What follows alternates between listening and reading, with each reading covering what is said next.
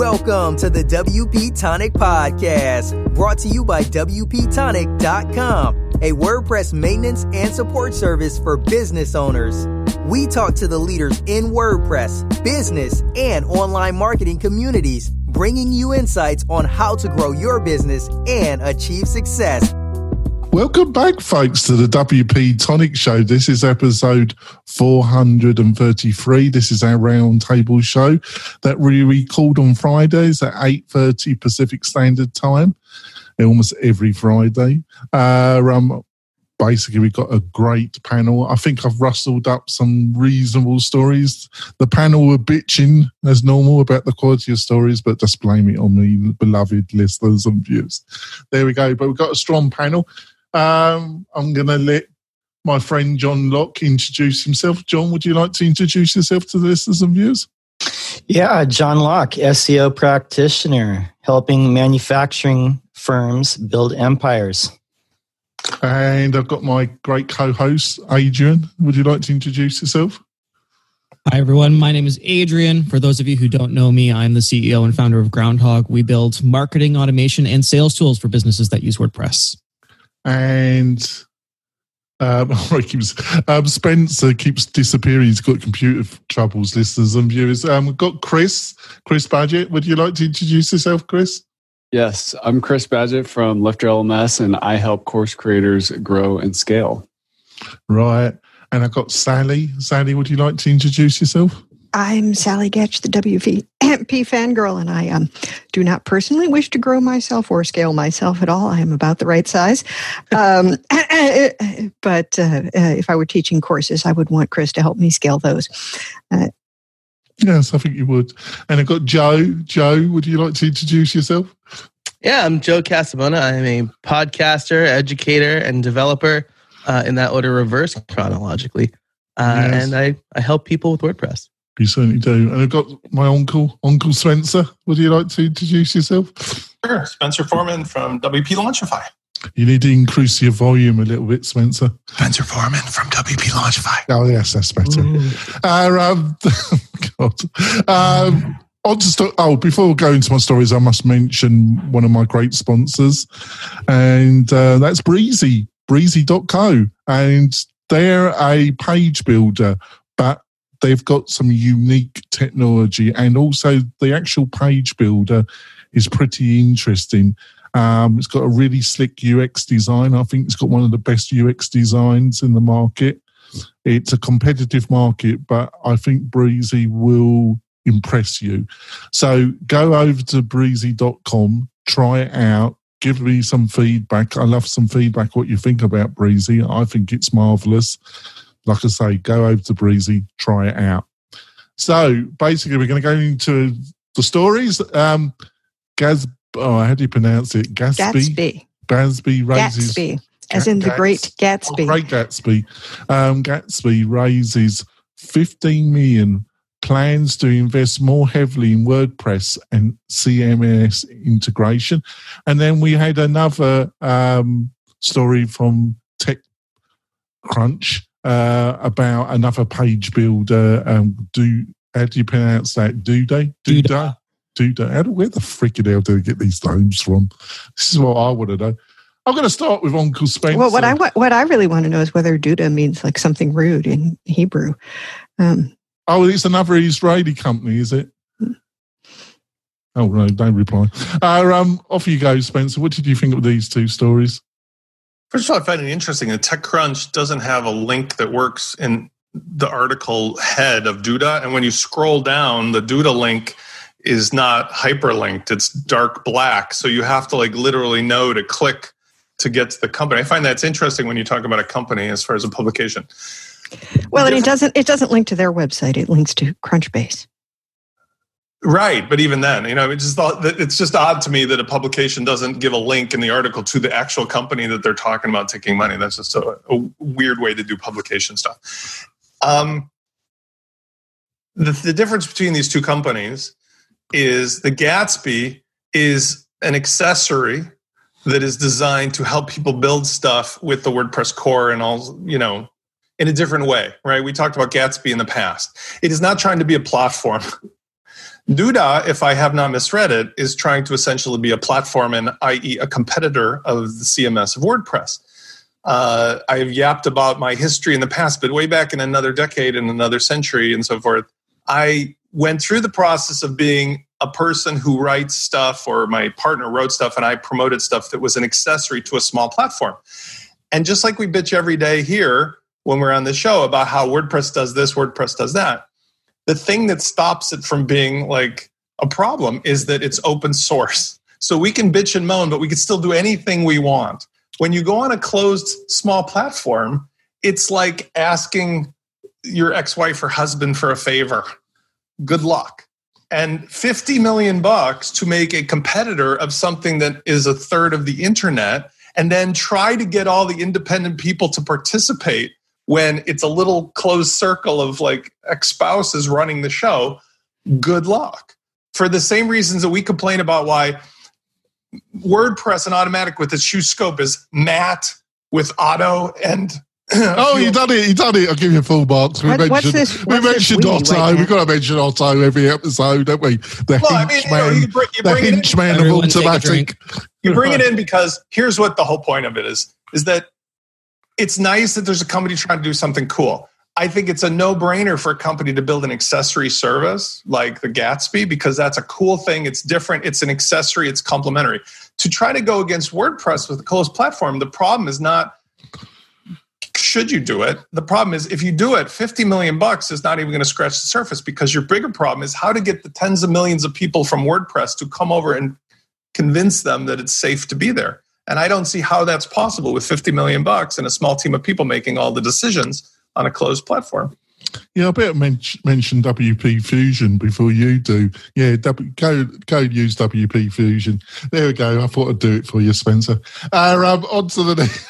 Well, what is the beef with WP Fusion? They were a very nice sponsor of the show. I don't know. No, I'm just thinking of Vicky out here. I love Jack and I love WP Fusion. Yes, well, there's a couple of points on what Spencer said. One, you can build a website with Gatsby without using WordPress. I think one of the interesting things, or anything else, is that they are, choosing to go down the pathway of saying, if you like your CMS, you don't have to replace your CMS with us, but you can use us to publish from your CMS to other places or in a different way, or create something that's going to be faster and whatever. And Duda is going down the route of, we want you to replace your existing CMS with us because we think your CMS sucks. And, it was all about React, though. I mean, it was all about the interface, using React versus using PHP, HTML, and so forth. That was the big allure.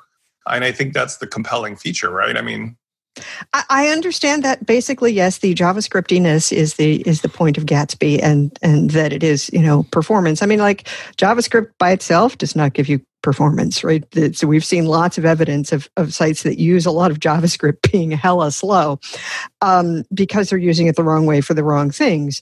But that Gatsby can let you, create a site that is not going to have the sluggish database interaction in the same way of that it would if you just use the WordPress front end. Now, I think there are various companies basically presenting themselves as having, advantages WordPress doesn't, and disadvantages, and not having certain of the disadvantages of WordPress. Every system will have its own disadvantages, and they have to start somewhere. I'm glad that there's competition for WordPress and that it's getting attention, because if we don't have competition, if WordPress truly dominates the market to the point where all of those people investing money in Automattic, seem to need it to be if they're going to get their money back, you end up with complacency.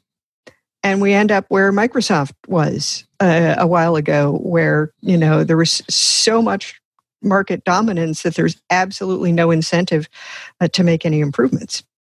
Do you think that that's really a possibility, though? Because I fall back on the one difference, which is all the other examples of monopolistic behavior stem from it being a closed platform. Whereas here, we have the ultimate linchpin. We have the Achilles heel, which is we own access to the code. So if they ever acted as bad, well, if they were ever bad actors, to the extent that people wanted to leave, then we pursue the thing that was already alluded to, and started, which was everybody goes this direction and Automattic builds their own commercial version of it and calls it. It means that people are not left in the lurch in the same way. And Gatsby also is open source, which Duda is not. I'm in favor of open source, but I think people would suffer if there was not, because, I am not going to be the one who forks WordPress and continues to expand and update the core. I don't have that skill. I just look forward to the YouTube adverts every time you put in something for WordPress. It'll be like Wix, won't they? Every time you look for something, you get a freaking Wix advert. Yes. Has any of the other panel got anything to say about this? Because you're looking a little bit bored, or shall I go on to story 2? I'll just say this. Duda looks like it's basically a Squarespace Wix type thing that it's not for like enterprise level stuff. It's like if you're an agency and mostly what you churn out is basic marketing or basic business sites, and that's what this is. Yeah. Adrian, you had something you want to say? No? I want to go to story 2. All right. Oh, well, sorry, I took... Right. On to a juicy one here, folks. WeWork gave founder loans as it paid him rent. IPO filing shows. It shows a lot of other stuff. So, Adrian, do you want to start this one off? Okay. Oh, he's jumping up and down. Twist his arm. I've been following this whole story since they had originally got their private $47 billion valuation from SoftBank. Okay. A $47 billion valuation on a company that claimed it was a tech company, but never had any technology to actually show anybody ever. Like, it doesn't, except for like maybe the website, I guess. But essentially, if you're not familiar with what WeWork is, co-working or shared workspaces are extremely popular these days for people who are freelancers or they're work from home people and there's no physical location for them to go work, so they can go rent for $500 a month a shared desk, which is basically a plastic chair and a table, in a place where a whole bunch of other people are supposed to be renting a shared table and a plastic chair for $500. There was definitely somebody renting, yeah. Yeah. So their basic business plan is to for the next 10 years, they have $47 billion in lease commitments over the next 10 years. Okay. Without owning any of the actual physical space that they're renting, except for a handful of buildings. And they can't prove that they're actually able to keep the short-term leases of that $500 a month full in order to actually cover the cost of renting the facility as a whole. So what they've done is they've basically gone and they represent 5% of all commercial real estate leases in New York City alone, which is like 5.3 million square feet or something in New York City as of that's last year. So all like 5% of all commercial leasing happened because of this company. And they can't back it up with the actual things because there are profitable competitors that actually exist that trade around the $3-4 billion mark on the stock exchange, have smaller spaces, charge higher revenues, and they provide a more kind of like VIP experience with actual comfy chairs and comfy desks. So they've been parading around as this tech company to explain their explosive growth because they've the actual size of their operation has exploded tremendously over the years, and they've been going to SoftBank and they've been collecting like up to, I think they've collected $13 billion so far in funding based on the idea that they can actually accommodate that explosive growth because they are a tech company, much like how Uber and Lyft quantify. But Silicon Valley loves companies that are losing money. Pardon? Yeah. I said, but Silicon Valley loves companies that are losing money. Yes, but it's not a Yes, Silicon Uber Valley and company because it's not a tech company because their business is real estate and not even real estate because they don't own anything. It's subletting real estate. You're too cynical, Adrian. It's all about the spin, mate. It's all about comfy chairs. Chris, They don't have comfy chairs. well, there you go. I can say it's all about the comfy chairs. Chris, how got any insight how this founder and this crowd managed to achieve this Ponzi scheme? Basically? Yeah, so I just have a cautionary tale for the more bootstrapped entrepreneur who has a product or an agency. And this is not tax advice or legal advice. So it's been harder recently in the United States to get what's known as the home office exemption. And I see more and more entrepreneurs who work from home. They are renting out their house or part of their house to their company. And this is where the problem starts. Is you start thinking about how can I funnel this expense to the business and create a tax advantage here? What we're looking at is this issue at scale. So you just have to be very careful and keep your head on straight, keep your ethics on straight, and get professional legal and tax advice before you create a monstrosity of just where this thing can spiral out of control. So just be careful in how your business interacts with you personally. Contextualization for Chris's comment. If you didn't hear the article the article originally, the CEO Adam Neumann borrowed up to I think $700 million from WeWork, his company, as well as an additional $30 million from JP Morgan, and used that money. JP Morgan was actually to finance the mortgages on the properties that he bought using the company's money, and then leased the space that he now personally owns back to WeWork. He's just being creative. You're a bit too cynical. Well, it's highly creative, but the thing that worries me fraudulent is the word I'm looking for here. No, there is no truth now. Creative accounting. But the thing that worries me is that WeWork owns Meetup.com. Yeah, that sounds great. Uncle Spencer. It's kind of it seems like a separate world. These people in Wall Street and Silicon Valley, the normal rules of life doesn't seem to apply to these people at all. These figures, it's like $10 is 10 million, $20 is 30 million. What's going on, Uncle Spencer?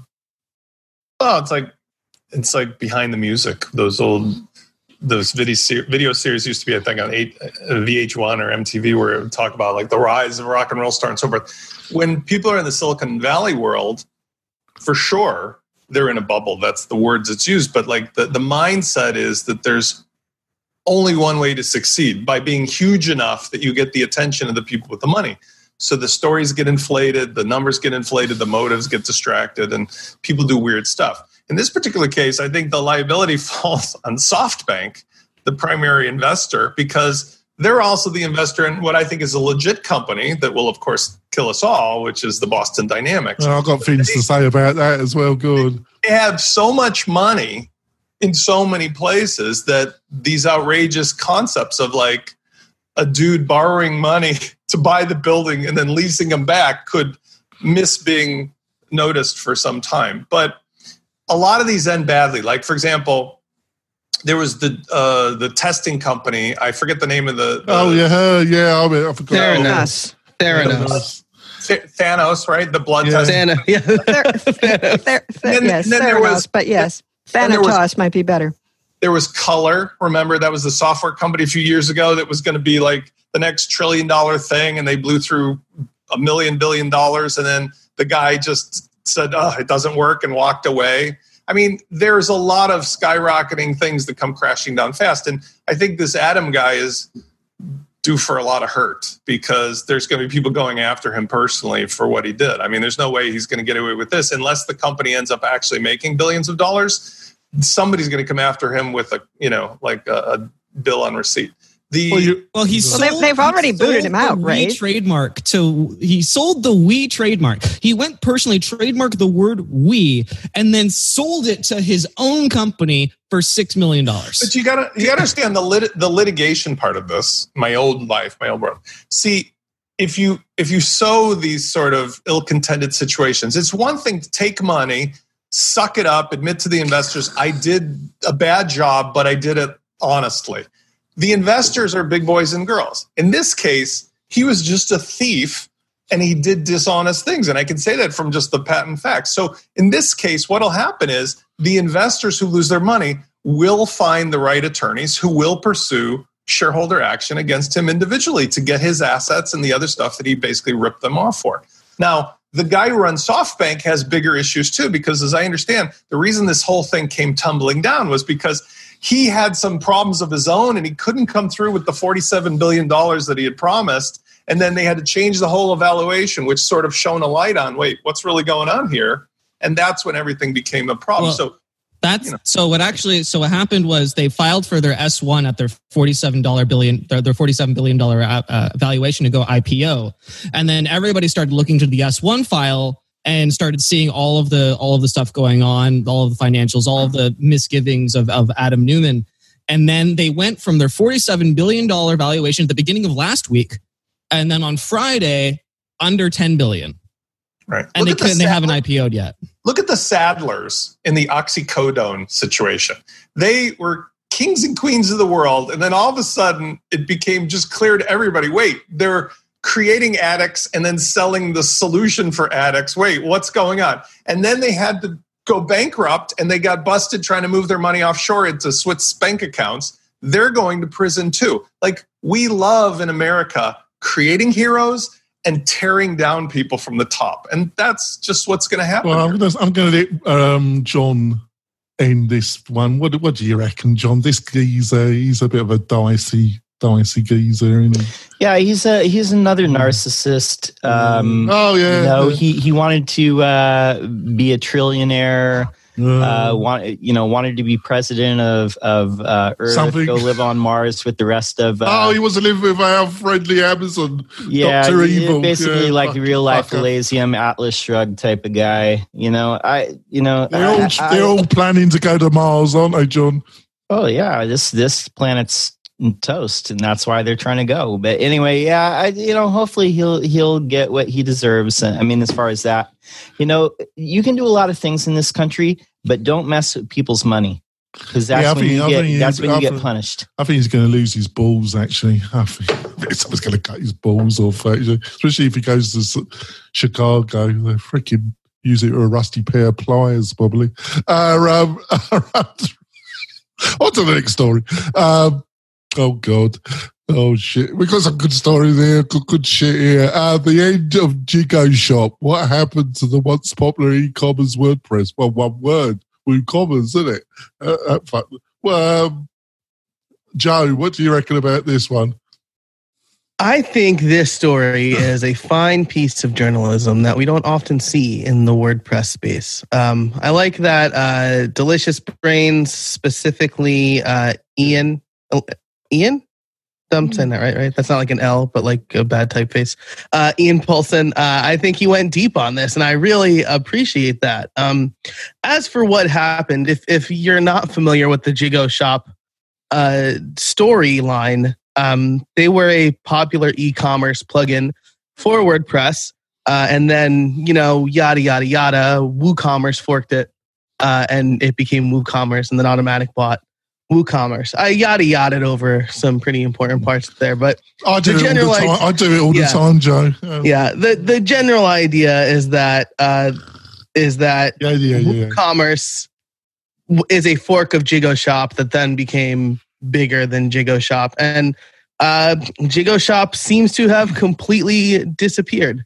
The website's down. I think the key thing about this, apart from the history, which we have talked about to some extent, is if a plugin which is used by a reasonable large, what is the proper way to, if it's time to call it a day, what's the proper way of dealing with it. And I think the way they've dealt with it is definitely not the proper way of dealing with it. Straight up disappearing is just not the proper way. It's like you can't just ghost. I mean, you can. They've done it. But I don't know. I'm not a Jigo Shop user.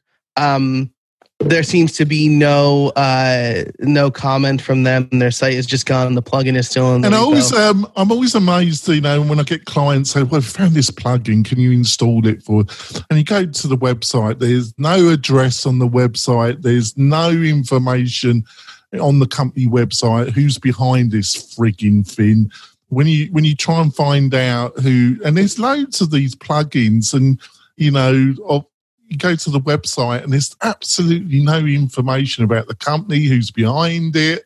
And I think, do I really want to install this on somebody? It's important that we do our due diligence, right? We can't guarantee something will be around, but if we're going to invest some amount of money in a project we work on, we need to do our due diligence and make sure that the people are on the straight and narrow path.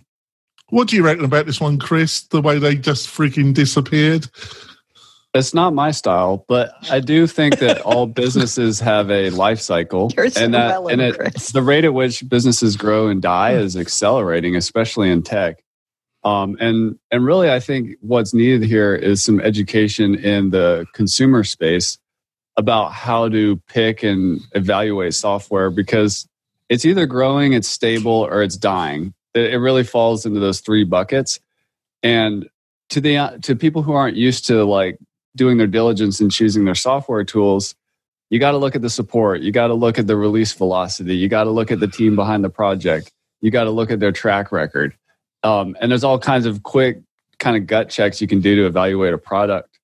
But both the do-it-yourselfers and the people that serve businesses or just customers with website services and stuff, keeping that quality high is really important. I mean, Jigo Shop has been on the decline for a long time.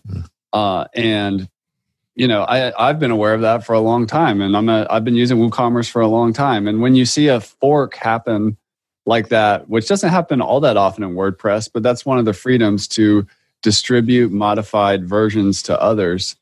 When you see that happen, you got to see what happens to the old, where it came from, because it's likely going to be on the decline, or it's going to become a completely different product. But it's important to just kind of know the full story. So yeah, what do you reckon, John? For the record, Jigo Shop has 400 plus active installs according to the plugin repo. So. And WooCommerce has 600,000 or 1 million. I don't know. Yeah, they're the number one. Are they the number one e-commerce platform? It's currently sitting at 4 million.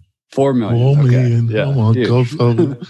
So what do you reckon, John? I'm always, especially if somebody's making money from their website, they want you to install some plugin, and you go to the website and there's on the about site, there's some verbiage. There's absolutely no information, not even where they're based, their history, freaking nothing. Alarm bells start ringing in my head a bit. What do you reckon, John? Yeah, I mean, you can't install plugins if you don't know who's behind it or who's going to help support it. If there's no clear path to getting support, if there's a problem, then you probably don't want to build that into your site or anybody else's site. I think the Jigo Shop story and how WooCommerce, forked it and became more popular is really a story about successful branding and marketing. WooCommerce not only is, technologically, evolved from Jigo Shop, but also, they marketed themselves in a way that they became a popular choice. So I think that's half the battle too. It's not just having a good product, because there's a lot of good products out there that are e-commerce or page builders or drag and drop platforms, whatever it is. But it's whoever markets themselves better and brands themselves as the clear choice is going to win in the long run. Right. We're going to go for our break, and we're going to be coming back. We've got some more stories. Be back in a few moments. Do you want to spend more time making money online? Then use WP Tonic as your trusted WordPress developer partner. They will keep your WordPress website secure and up to date so you can concentrate on the things that make you money. Examples of WP Tonic's client services are landing pages, page layouts, widgets, updates, and modifications. WP Tonic is well known and trusted in the WordPress community. They stand behind their work with full, no question asked, 30-day money-back guarantee. So don't delay. Sign up with WP Tonic today. That's WP-Tonic.com. Just like the podcast. Coming back, after we've had some bloody stories of the first half. Oh my God. Oh, on to the next one. This is going to be interesting. I'm going to make myself really popular here. Diversity, inequality, prejudice, psychological exploration by Yoast.com. I just want to, before I open this out to the panel, I've got my own thoughts about this. I really think this is a really cynical article done in the worst taste, really. She's been on the show. She came on the show. She's the CEO. She's the wife of the founder, Yoast. And all I've got to say, I'm not taking any lessons from a company that's former CEO at best has got some dicey taste in the people that he mixes with. I'm just not going to put up with this kind of bullshit. And the cynical reason why they wrote this freaking article, which is rather tedious, to be quite truthful. So I'm just opening myself. Sally, what did you think?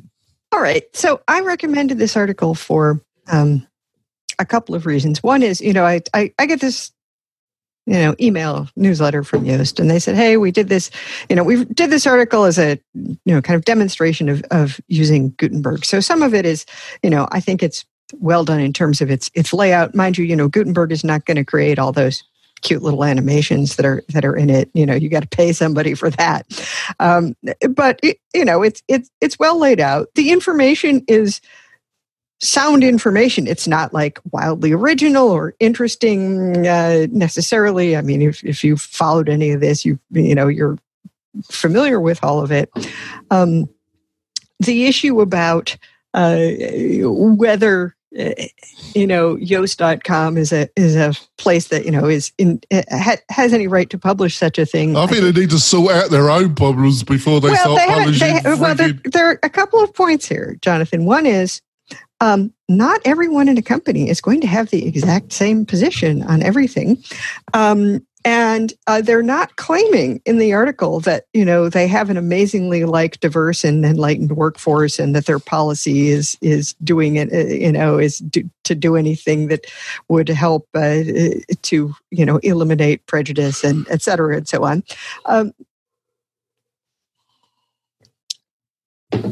She's kind of talking about how these things happen and how some of them think. Now, I am fairly certain that at some point in your histories, all of you have made, a sexist remark or two, maybe behaved in some ways that, now you think, yeah, I was kind of an asshole. Because, most of us do these kinds of things as we grow up, and we hope that we learn better and grow out of them. But also, my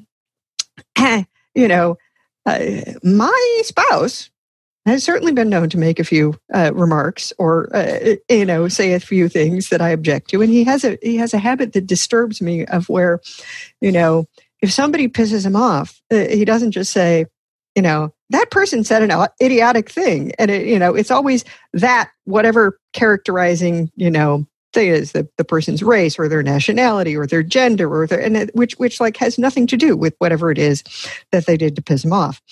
And it annoys me that he does this. He's not likely going to stop doing it. And, I am not going to divorce him over it. So it's perfectly legitimate that Marika could have a very different perspective on these things than her husband has.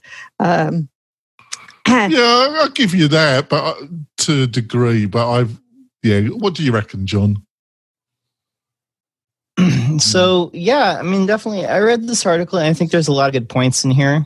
I do think that I'm assuming that Marika was behind It said so in the email that you wrote it. Okay, but yeah, there's a lot of good points here, especially when it comes to kind of, like gender roles and stuff like that. And I for whatever reason, I thought of this thing that I saw the other day where it was the diaper bags and stuff that are camo and,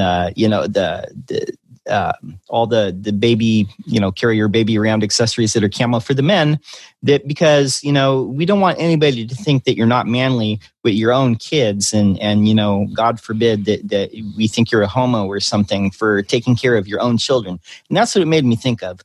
So maybe this is righting the wrongs. I know in the past that another person that they're closely associated with, Marcus Tandler from Write, which is integrated into Yoast. He hosts this thing, the SEO Oktoberfest. This is the whole thing that last year.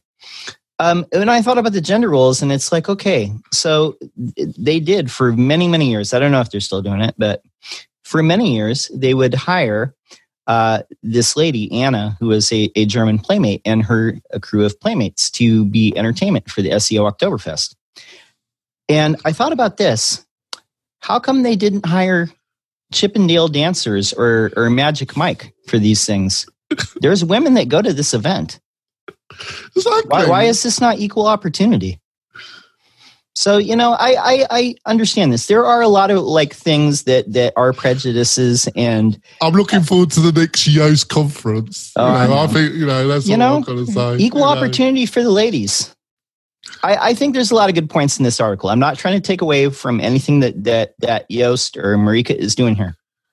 Well, I do. I just think I'm more extreme than the rest. I think it's rather cynical.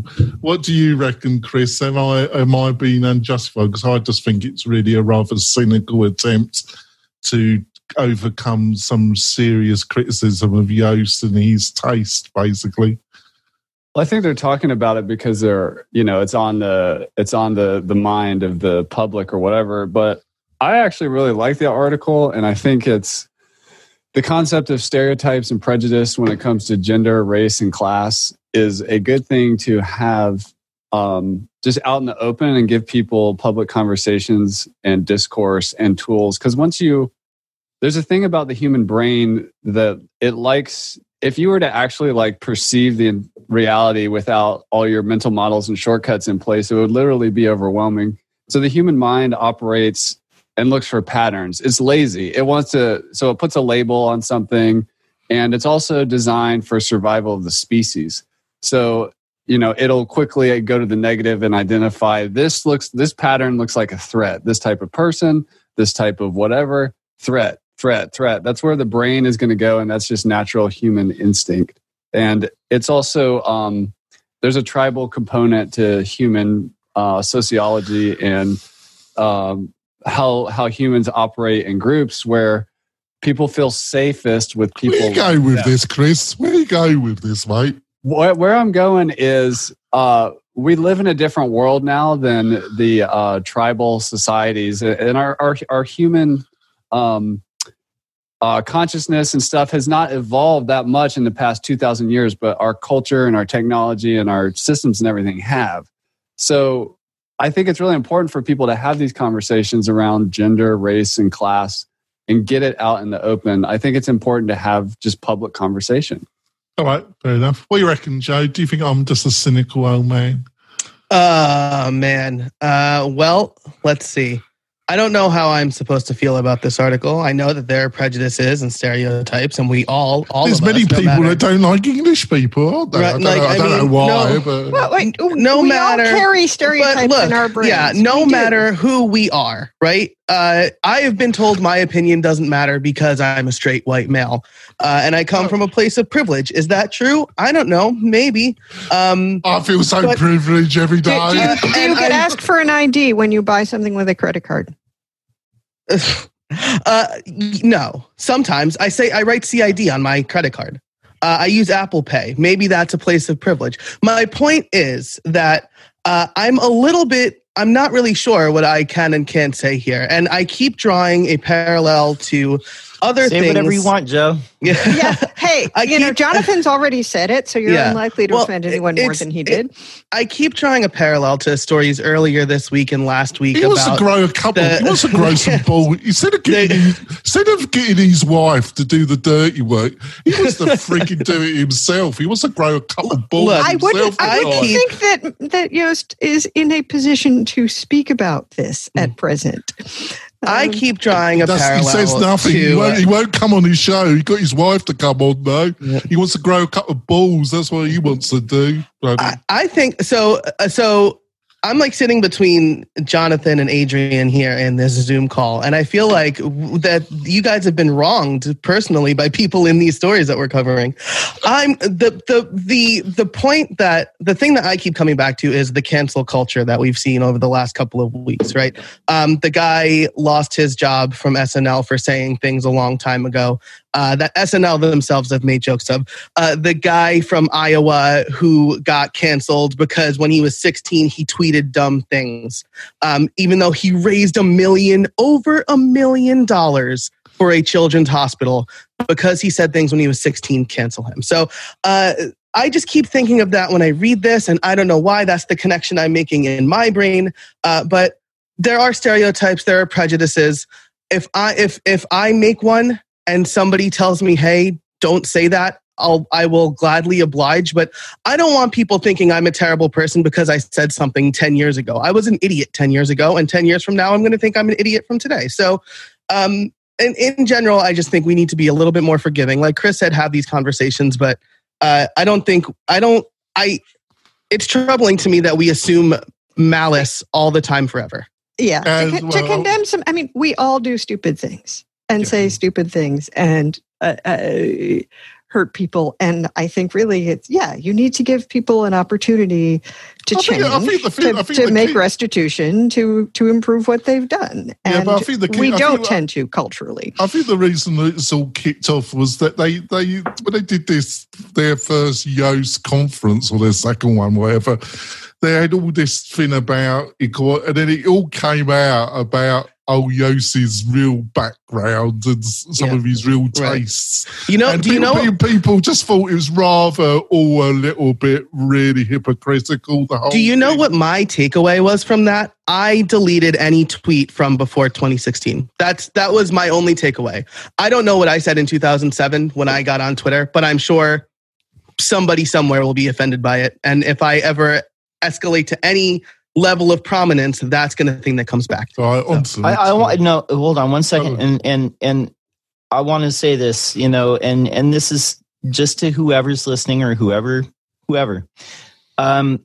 Joe, you spoke about something that I know what you're talking about, like with the guy from Iowa, and I'll just say this, and I grew up in a town where there was mostly white people. I mean, there's some Hispanic people. There's not a lot of black people. And it was very common for people to make jokes using the N-word or, using slurs for gay people or Hispanic people. But there was no consequences because, again, there's not a lot of, black people in the town. It wasn't like an equal mix. So people didn't face consequences for that. But, as I grew up and I was exposed to like different things in the world, I realized that, is probably not good if me as a white person uses the N-word or, the other slurs on people, because those people are just trying to make it through the world too. And it's kind of hurtful to do that. And it just feeds into this whole cycle of, looking at other people like they're, inferior or looking at people like, we should hate them because they're different. So I don't use those words. And like I said, I used them when I was young, but I was young and stupid, but it's a different world with social media now. And if you're in the public eye at all, you really do need to be aware of that stuff. But even if you're not in the public eye, even if you're just a person, that just Joe person or Jane person, you need to be aware that those things have an effect. So, right. I mean, it's a darn good thing they didn't have something like Facebook when we were young.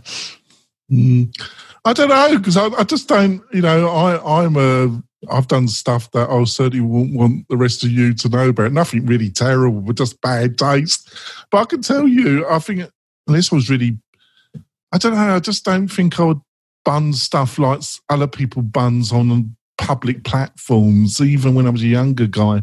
I don't know. Well, I would like to think that if I had understood that this was like public and forever, I would not be talking about it in those places. But, can you necessarily avoid, somebody else getting a picture of you doing the stupid thing while you were intoxicated?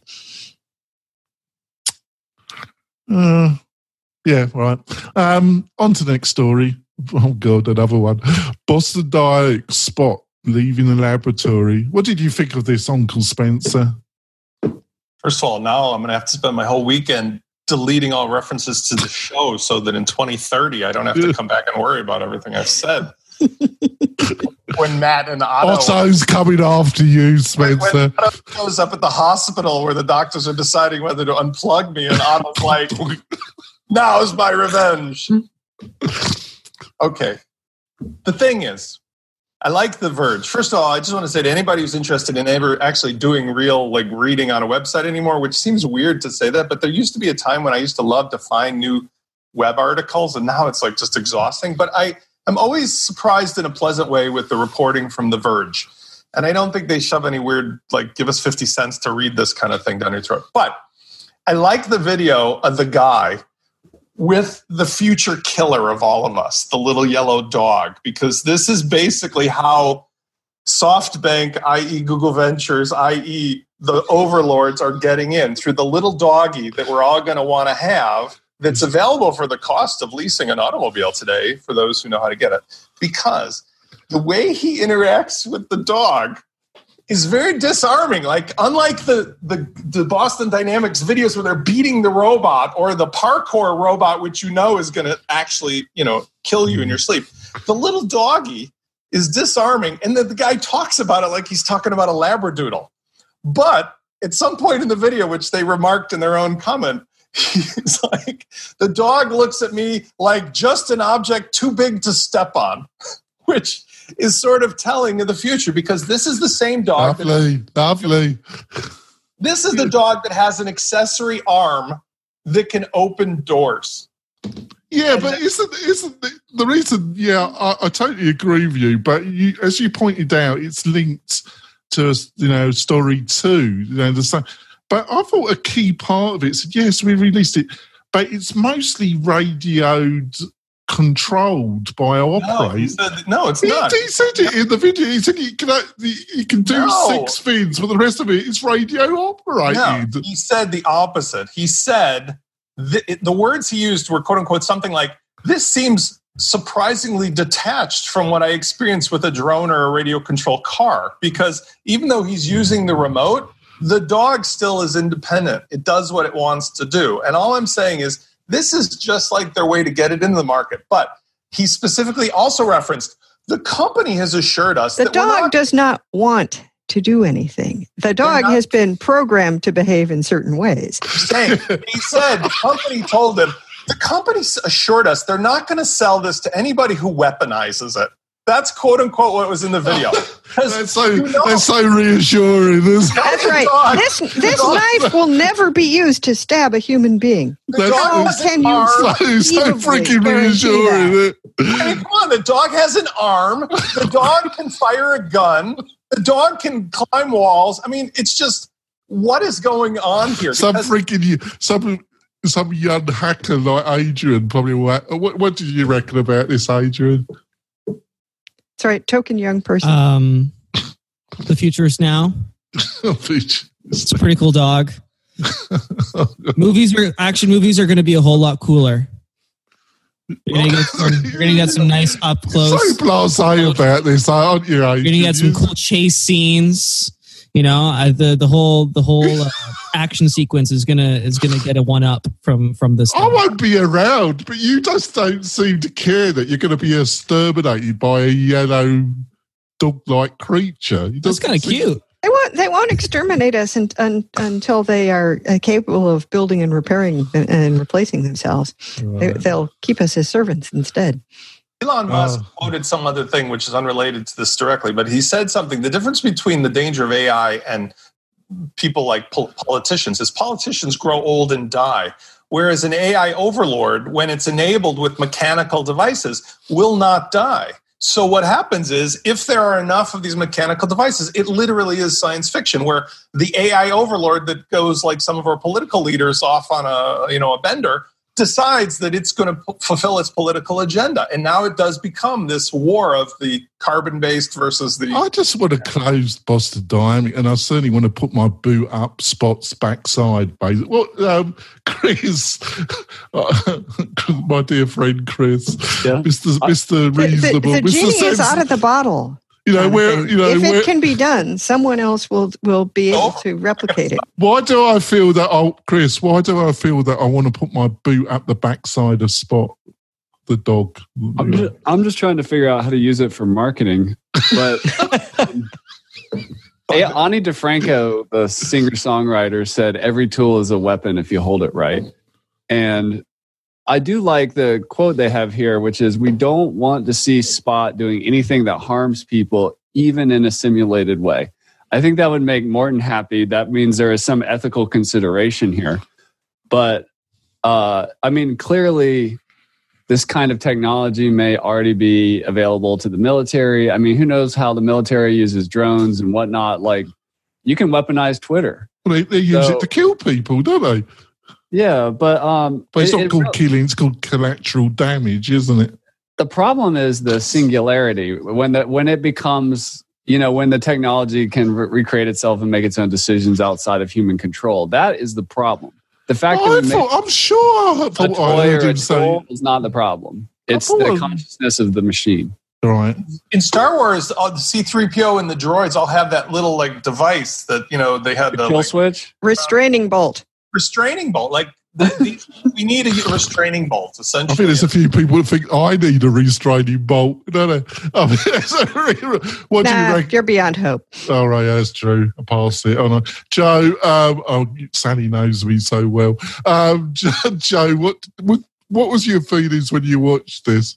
Well, this reminded me of two videos. One was a robot that Disney is working on. I feel like I'm like the resident Disney nerd here, but they're working on a robot that's very similar that can perform stunts that then they can use in their live shows and possibly live action movies, right? So these robots could replace people and make sure people don't get hurt, but still perform those practical effects that we all know and love. The other was this robot arm that was supposed to warm up a bottle and then give it to a baby, and it ends up like just punching the baby. A doll, not a real baby, like a doll. And I'm like, if this is where like our AI robot technology is in general, then probably we're good. And I'll just end on this note. Because, we talk about how like drones, the U.S. military uses drones to kill people. They also use robots to keep our armed forces out of harm's way by using robots to defuse bombs and things like that. So always good with the bad until, it'll be too late by this point. But until I see real proof that the robots are going to rise up against us, then I'm on board with it. I'm a technophile. Oh, well, there we go. We're going to drop. Some of us are old and can hope that we will be gone by that time. But. Right, I'm going to put story 6. I'm going to put that in next week's show. Let's go on to our recommendations of the week. Let's start with Chris, and do panel, please put them into chat, all your recommendations. So, Chris, have you got a Well, let's start with mine. Yeah, let's start with mine. I've got a thing from Uncanny Owl that I've been using on a client's website, and it's called Groups. And I know Chris is coming out, him and his beloved co-founder who never leaves his basement, or Chris doesn't allow him out, actually. They're going to be producing their own plugin called Groups. But Uncanny Owl is actually a kind of competitor to me in some ways, but they produced this rather really nice add-on for LearnDash that enables you to do groups in the way that it should be done. I'm sure Uncle Spencer say WooCommerce anyway. I'm going to start with Chris. Chris, have you got something you want to share with the listeners and viewers? Yeah, if you're listening to this and you're kind of new to WordPress or really want to make sure you know your way around all of it, I wanted to recommend a WordPress training site called WP 101. They just turned 11 years old, which is quite an accomplishment as a company, and just their commitment to serving the WordPress community, keeping their content current, working with other great course creators like Joe on this call. Yeah, that's my tip for today. Go check out WP 101, which is made by a great guy named Sean Hesketh. Right. Uncle Spencer, have you got anything you want to share with the listeners and viewers? Yeah, I will second that. Sean's a great guy. He's been around since the early days. I remember when he first started that, so it's been a great thing. I want to recommend something that's weirdly positioned between email and Slack. It's called Twist. And it essentially is a way to fix the problems of Slack, but it doesn't do email stuff. It essentially allows you to create these channels where all the various things you're talking about in a Slack-like environment can be focused upon and then researched and found again and so forth. So it's really good or worth considering. If you're doing client work and the clients are able to log into something like a Slack, if you put them into something like a Twist, you might get a better experience, because a lot of the problems with Slack are that once people are in there, they just can run amok, and talk amongst themselves. And it's hard to find stuff after, a while. I have to look at that because it's, finding something that's the right balance. Yes, don't forget to put the link in. I put it in the chat already. Yes, please do that. I'm not seeing it. All right, go on. John, have you got anything that you want to share with the listeners and viewers?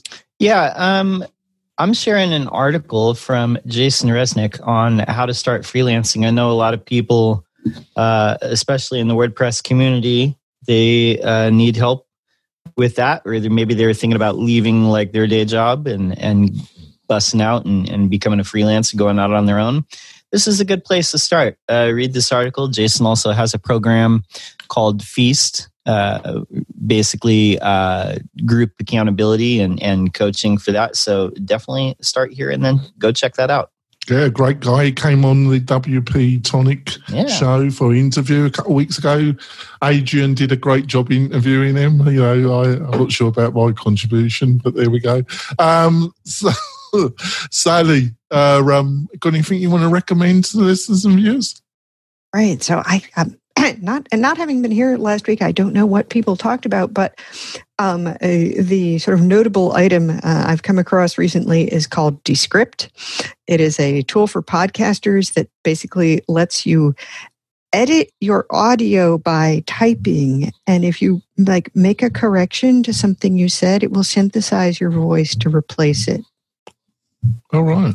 I just tried that today too, and a great one. Really cool. And so, it is fascinating and, potentially a little frightening. Right now, it says it will only synthesize your voice, but there's really, not anything to prevent tools like that from making people say whatever you want them to say, which has already been in the news as an issue. But if you are a legit podcaster, it can be very helpful. Adrian, have you got anything you want to share with the listeners and viewers?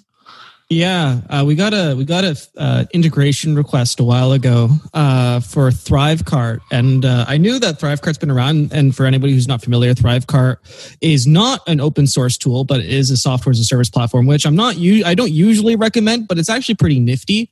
They have an LTD going on right now, and it's basically they build your checkout pretty seamlessly. You just throw in, from their templates, their styling elements, and you basically have a checkout that does the whole subscriptions. It does one-time payments. It does shipping. It does drop shipping. It does pretty much all of the things that you'd want. It's got your one-time payment lifetime dealer right now, and we built an integration for it for Groundhogs. If you want to use it and couple with some CRM, some marketing automation, you can do that as well. So my recommendation is Thrivecart. I think it's $500 is LTD right now. So you can go pick that up before they actually start charging monthly. Although their LTD, to be fair, has been going on for a year and a half. So seems to be going forever, doesn't it? I don't know if that'll end anytime soon, but yeah, you can go check that out. Right. And Joe, got anything you want to recommend to listeners and viewers? Yeah, so recently my Evernote subscription ran out. I let it run out because I didn't feel I was getting the value to pay like $70 a year for it or whatever. So I was looking for a replacement, and I came across Keep It, which is an iOS and Mac app that is decidedly cheaper. If you're only using it on iOS, it's $10 a year. But I've been using it for some research projects and keeping notes about like fitness things and stuff like that, and I've been really enjoying it. That's some great recommendations. I'm very impressed, panel. We're going to end the show now, folks. If you want to support the show, go to iTunes and give us a review. If you're a female and you want to come on, you're involved in the WordPress community and you want to share some thoughts with the rest of the community, please consider coming on the show and go to the WP Tonic website. Send me a message with the contact us page and we can have a chat and have you on the show. We'd love you to join. We'll be back next week where we'll have reason and insight from the panel. You'll have dribble and self-promotion from me. We'll see you next week, folks. Bye. Bye. Thanks for listening to WP Tonic, the podcast that gives you a spoonful of WordPress medicine twice a week.